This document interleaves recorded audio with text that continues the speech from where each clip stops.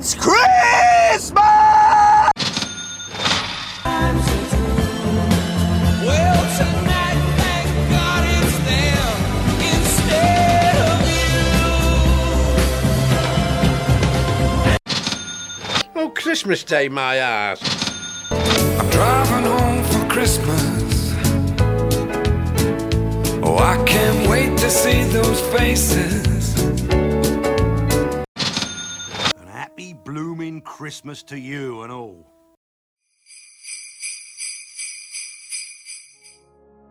It's December, so you know what that means. It's Christmas! So in this episode we'll be getting super festive and exploring some fun, interesting things, including what Christmas may have been like all the way back in medieval England, a chaotic Christmas comedy episode involving Mark and Jez of Peep Show, and some British covers of the most inevitable and ever-present modern-day Christmas song, All I Want for Christmas Is You.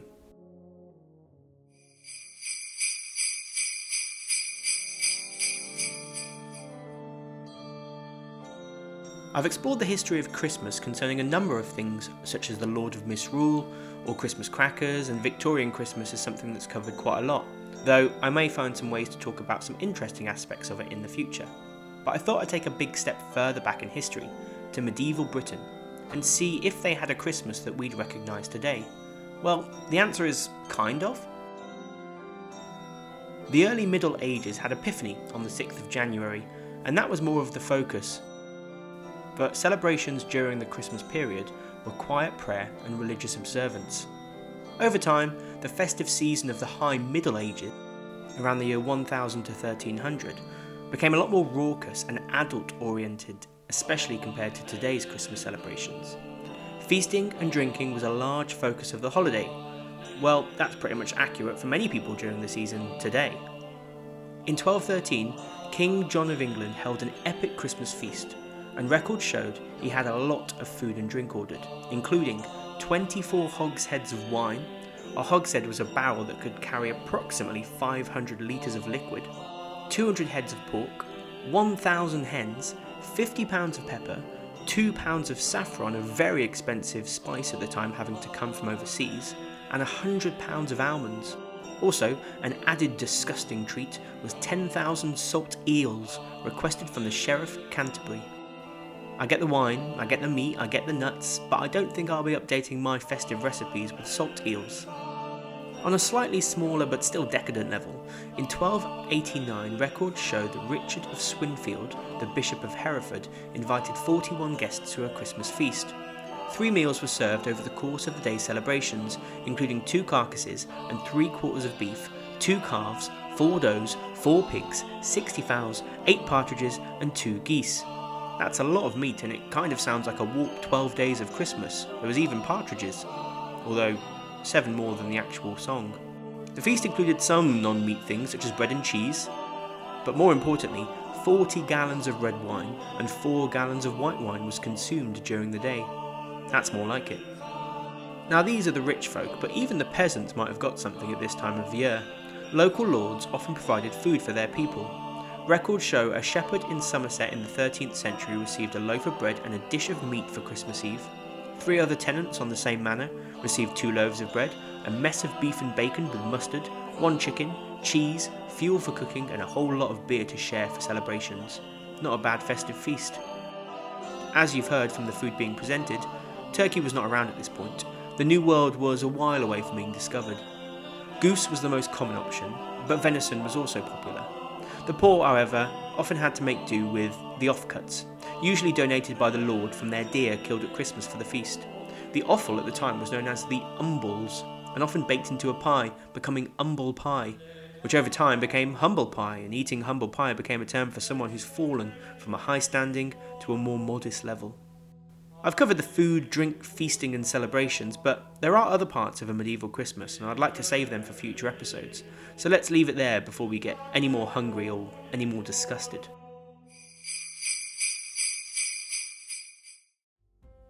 As it's December, why not check out this other brilliant podcast from the Christmas Podcast Network? The Christmas Alphabet Podcast is all about Christmas in alphabetical order. I'm Wayne, your host, and I bring you a new episode every 2 weeks throughout the year. Each time we look at Christmas history, food, music and fun facts, starting with just one letter of the alphabet. Join me as we follow the alphabet all through the year, all about Christmas. Subscribe and join us at the Christmas Alphabet Podcast. David Mitchell and Robert Webb have become semi-national treasures in the UK thanks to their comedic genius shining in their sketch show, panel shows and of course Peep Show.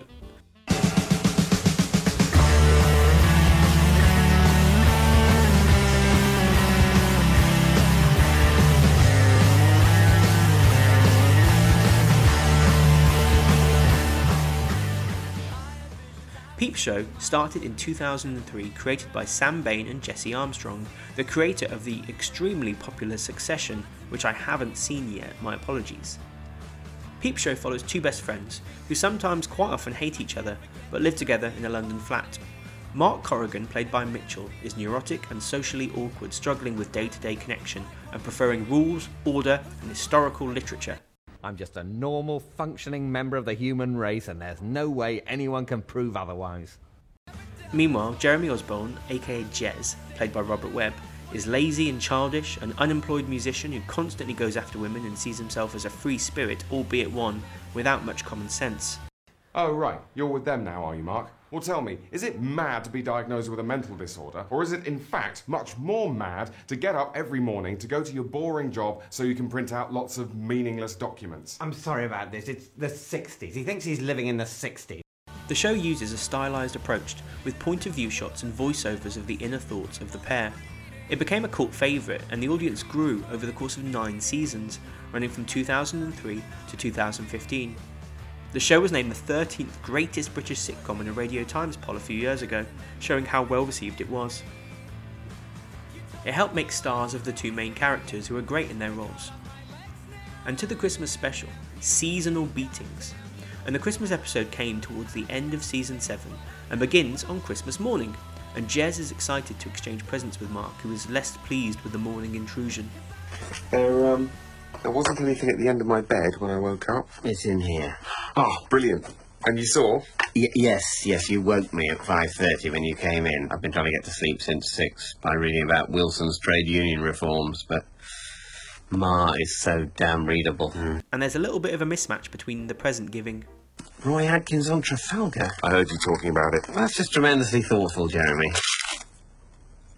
What are these? Kitchen tongs, we need them. You bought yourself some kitchen tongs. Oh. And, yes, I remember you getting this ScotRail sleeping mask when you went on ScotRail overnight to Aberdeen. Yeah, that's right. You know, in my family, we do sort of jokey stockings. Right. In mine, we sort of try quite hard. Jez has bought in a Christmas tree that's a little bit too big for their tiny flat. Oh, wow. So you got it in the end. It's quite a specimen. Quite a specimen. I thought about trimming the top off, but it felt like I was castrating Christmas. But on the day, Mark's family is coming over for Christmas, and he's excited for a reason. Nice to have your family here for Christmas. Well, not really. But the point is, I'm in charge. I've launched the Christmas putsch. I carve the turkey, I decide what veg we have. No cauliflower. No one else has it. It's not a tradition. Christmas is coming home. Ding dong merrily on Mark. Exactly. The pair discuss plans for Christmas dinner, and things get out of hand quickly. Prepare the jingle bleeper. Where's the turkey, Jeremy? What? The turkey. Where's the turkey? I thought you were getting the turkey. You what? No turkey? You idiot, Jeremy! You total idiot! That was your job, you fucking moron! You cretin! You're off! That's what you are! It was a joke, Mark. I was joking. It was a Christmas joke. Mark's girlfriend, Dobby, a nerdy, sweet and outspoken IT worker at Mark's office, drops by, and her Christmas plans are suddenly scuppered. And Mark, of course, continues to be a rubbish boyfriend. I'm not going to the Dorchester to eat Christmas lunch on my own like a millionaire madwoman. Should invite her to stay here. And I've missed the moment. Right there. Missed it. I'm already going to have a nervous breakdown with my family and Tiny Tim Jeremy and the turkey. Why add a dangerous, unstable chemical into the mix? but he caves into the social pressure and invites her to stay. Then an actual Christmas dinner issue comes up. Jeremy, where are the potatoes? No idea, dude. Not my area. But you were on turkey and veg. Potatoes aren't veg. Oh, yes they are. Are they? I mean, they kind of are, but not really. Well, what else are they? Are you sure potatoes aren't veg? Aren't they not earth, but like salt? I mean, tomatoes are fruit and potatoes are red? No. I mean, they're wheaty. They don't go in the drawer in the fridge, so yeah? Jeremy, obviously potatoes are vegetables. Well, now you're going on about it, maybe you're right, but, you know, they're not exactly cabbage, are they? I mean, they're brown. They're nice. I continually quote Jez here on what potatoes are anytime I cook them, which is a lot, because as Jez says... Oh, that's not enough. I love potatoes. They're the best bit. Dobby says she can bring some potatoes over, Jez gets upset over his mother celebrating Christmas on a cruise, and Mark states another quote I like to use over the holidays. Don't break down on Christmas. Break down on Boxing Day, once the washing up's done. Mark also reveals he hasn't told his family about Dobby, which again shows him up as a rather rubbish boyfriend. Eventually his family arrives. He introduces them to Dobby awkwardly. And this is our friend? Hello, I'm Dobby. We know each other. As you do. It's fine. Luckily we're all English, so no one's going to ask any questions. And then Jez's friend and mega drug dealer, Superhands, turns up, upsetting Mark. Great. Methadone in the mulled wine. What? It's your fault. It's not my fault. I was holding the line. Yes, but you know him. You shouldn't know him. Well, I'm sorry, but I do know him. Merry migraine and a happy new stomach ulcer. And Dobby finds a way to critique Mark in front of everyone secretly. And do you have a boyfriend at all? Kind of. I mean, I like him, but sometimes he can be a bit of a jerk and so on. Like, he seems cool, but really, he can be kind of cowardly and mean and do things that humiliate me. Mark's day continues to get worse as he gets a present that's not really that thoughtful from his dad. Yeah, this is brilliant. What is it? It's a shredder. It's my dad's old shredder. But you've already got a shredder. Why are you looking at me like that? Like what? Like you're trying to fry my brain with your laser vision. Please shut up. So, wow, Sarah got the cashmere jumper and the spa break, and Mark got the second-hand shredder. What did he do wrong? Why did she have to say? I'm going out with a sayer. The sayers say they can't help saying, but they can. After some rather tense dinner conversation involving how controlling Dad seems to be over Mark's mum, with Dobby getting involved, Mark declares her to be his girlfriend at last. Dobby's my girlfriend, all right? I'm sorry, I didn't mention it before, but we're an item, and she's great, and it's going really well, and she may appear to you norms like a bit of a freak, but I don't care. He shoots, he scores, he calls his teammate a freak. And then Dad shows his really bitter side after being told there's no cauliflower. Now where's the cauliflower? Cauliflower's not traditional, Dad. Cauliflower is traditional! I don't know if it really is traditional, actually. Could you not slip a muzzle on your woman, please, Mark? Dobby leaves in anger, and a riled up Mark finally stands up to his dad by putting his dinner through the gift of a second-hand shredder. Good riddance to bad rubbish. You can do a lot better than that, Marco. Well, no, actually, because she's great, and thanks to you, I'm a dick. So I was punching well above my weight. Pass me some of that ham, will you? I think it's the only meat on the table and likely to kill me. Allow me. You want ham? Well, you're going to get ham. See how you like this ham. What the hell do you think you're doing? I thought you liked your ham shredded. Mark, think what it's doing to the mechanism. It's fine, Dad. Somebody stop him. He's gone totally mad. Dad leaves the room and a triumphant Mark declares, I've won! It's Festive Festin! Hakuna Matata! I'm the new Lion King! Right. Hans, pour my mother a massive drink. Jeremy, turn on Ratatouille. Sarah, crack open the Pictionary. Merry Christmas, everyone! Peep Show is a brilliant, acerbic look at life, and it shows a dysfunctional Christmas with all of its hilarity. It's super exaggerated, as many sitcoms are, but it captures a tense family scenario, while still rallying around just in time for a kind of happy festive ending with Mark standing up to his dad. The Jez storyline is kind of pushed to the background here, which is a bit of a shame, but he does have some moments, especially in trying to reject the advances of Mark's sister, proudly declaring to his flatmate that he did it for Santa. Peep Show is a wonderful show to rewatch as well, and the next episode is a cracking New Year one that's worth your time if you check the show out.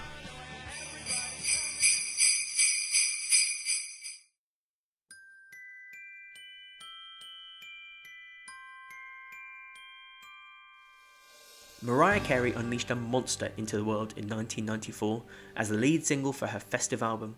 It received critical acclaim, has reached the top spot in 26 countries, has reportedly earned $60 million in royalty, and continues to assault everyone's ears in December.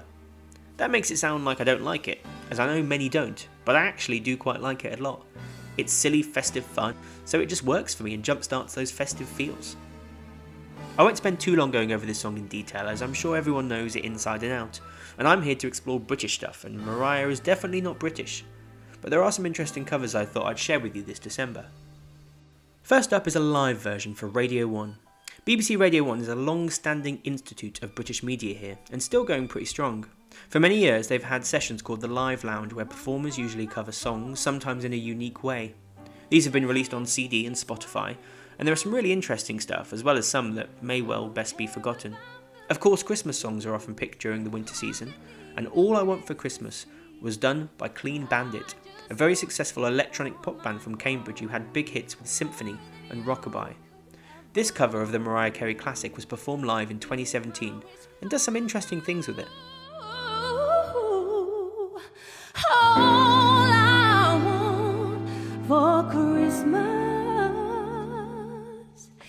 is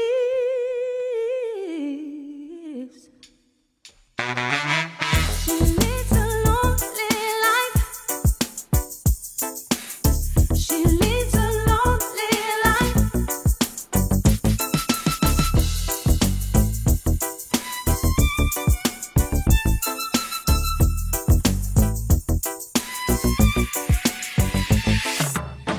Don't want a lot for Christmas. There is just one thing I need. I don't care about the presents underneath the Christmas tree. I won't even hang my stocking there upon the fireplace. Santa Claus will make me happy with its Let's stick with Radio 1 but move to a piano pop ballad star from Bastille, a pop rock band fronted by Dan Smith, who won a British Breakthrough Act at the Brit Awards in 2014. This cover strips back the song and it adds some strange additional lyrics and music stolen from R. Kelly and Tupac. An odd choice that I'm not sure fully works but is worth a listen. Wish come true. Oh, baby, all I want for Christmas is you. Baby, I don't want a lot for Christmas. There is just one thing I need. I don't care about the presents underneath the Christmas tree. I just want you for my own, more than you could ever know. Make my wish come true. Baby, all I want for Christmas is you. Ooh, baby, I believe I can fly. I believe I can touch the sky. I think about it every night and day. Spread my wings and fly away. I believe I can soar. See me running through that open door. I believe I can fly. I believe I can fly. I believe I can fly. But you could make my wish come true. Oh, 'cause baby, all I want for Christmas. Next up is a retro sounding song from a trio of singers that actually didn't start performing together until 2004. The Papini sisters are composed of Kate, Emma and Marcella, 2 English and 1 Italian singers, who sing close harmony vocal throwbacks, a cappella, jazz and swing. They might be best known for guesting on Michael Bublé's Jingle Bells cover, but they recorded an interesting bunch of their own Christmas covers for an album in 2010, including All I Want for Christmas Is You. Waiting underneath the mistletoe, I won't make a list and send it to the North Pole for St. Nick. I won't even stay awake to hear those magic ringers click, 'cause I just want you here tonight, holding on to me so tight. What more can I do? All I want for Christmas is you.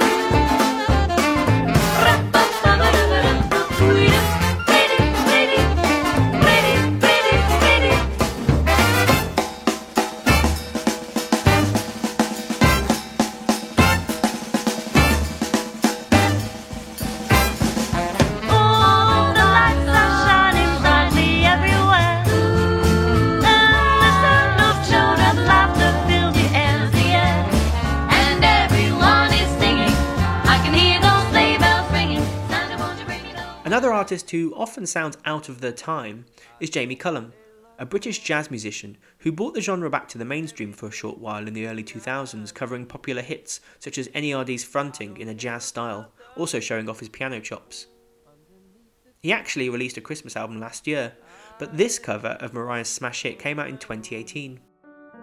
More than you could ever know, make my wish come true. All I want for Christmas is you. 1, 2, 1, 2. I don't want a lot for Christmas. There is just one thing I need. I don't care about the presents underneath the Christmas tree. I don't need to hang my stocking there upon the fireplace. Santa Claus won't make me happy with a toy on Christmas Day. I just want you for my own, more than you could ever know. Make my wish come true. All I want for Christmas is you. I won't ask for much this Christmas. I won't even wish for snow. I'm just gonna keep on waiting. And the final cover, maybe one many of you are familiar with, because it's actually from a film, and pretty much the most British Christmas film of all time, Love Actually, which I may deep dive into in a future episode. But the 2004 film was by rom-com legend Richard Curtis, starring every brilliant British actor. One of the stories within the many stories featured the recently widowed Liam Neeson, with his stepson Sam played by a young Thomas Sangster. Sam reveals he's in love with an American girl called Joanna and sets out to win her affection by learning the drums to play on stage in a Christmas show while she sings. Olivia Olsen plays Joanna and has since gone on to fame as Marceline the Vampire Queen in Adventure Time, as well as Vanessa Doofenshmirtz on Phineas and Ferb. But back in 2004, she was singing All I Want for Christmas, and apparently her voice was so good the sound editors had to rough it up a little to make it more realistic for the cinematic audience. It's a great classic cover and a brilliant moment in the film.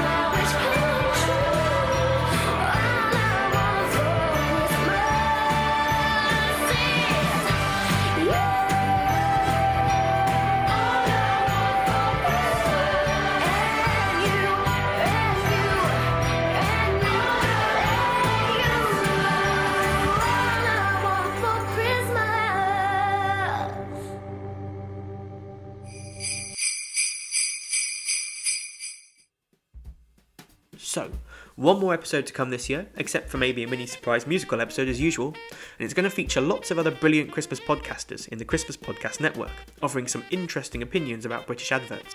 Forget all the lists you've seen online and listen in to find out once and for all which festive British advert of 2021 is the best and therefore which is the worst. Follow and chat with me on my socials about everything you've heard me ramble about. I'm at Merry Britsmas on Instagram, Facebook and Twitter. Are you confused about potatoes like Jez? Do you know a good cover of All I Want for Christmas Is You? Would you like to attend a medieval Christmas feast? Are you cooking eel this year? Get in touch and let me know, and a very Merry Christmas to all of you. An happy blooming Christmas to you and all.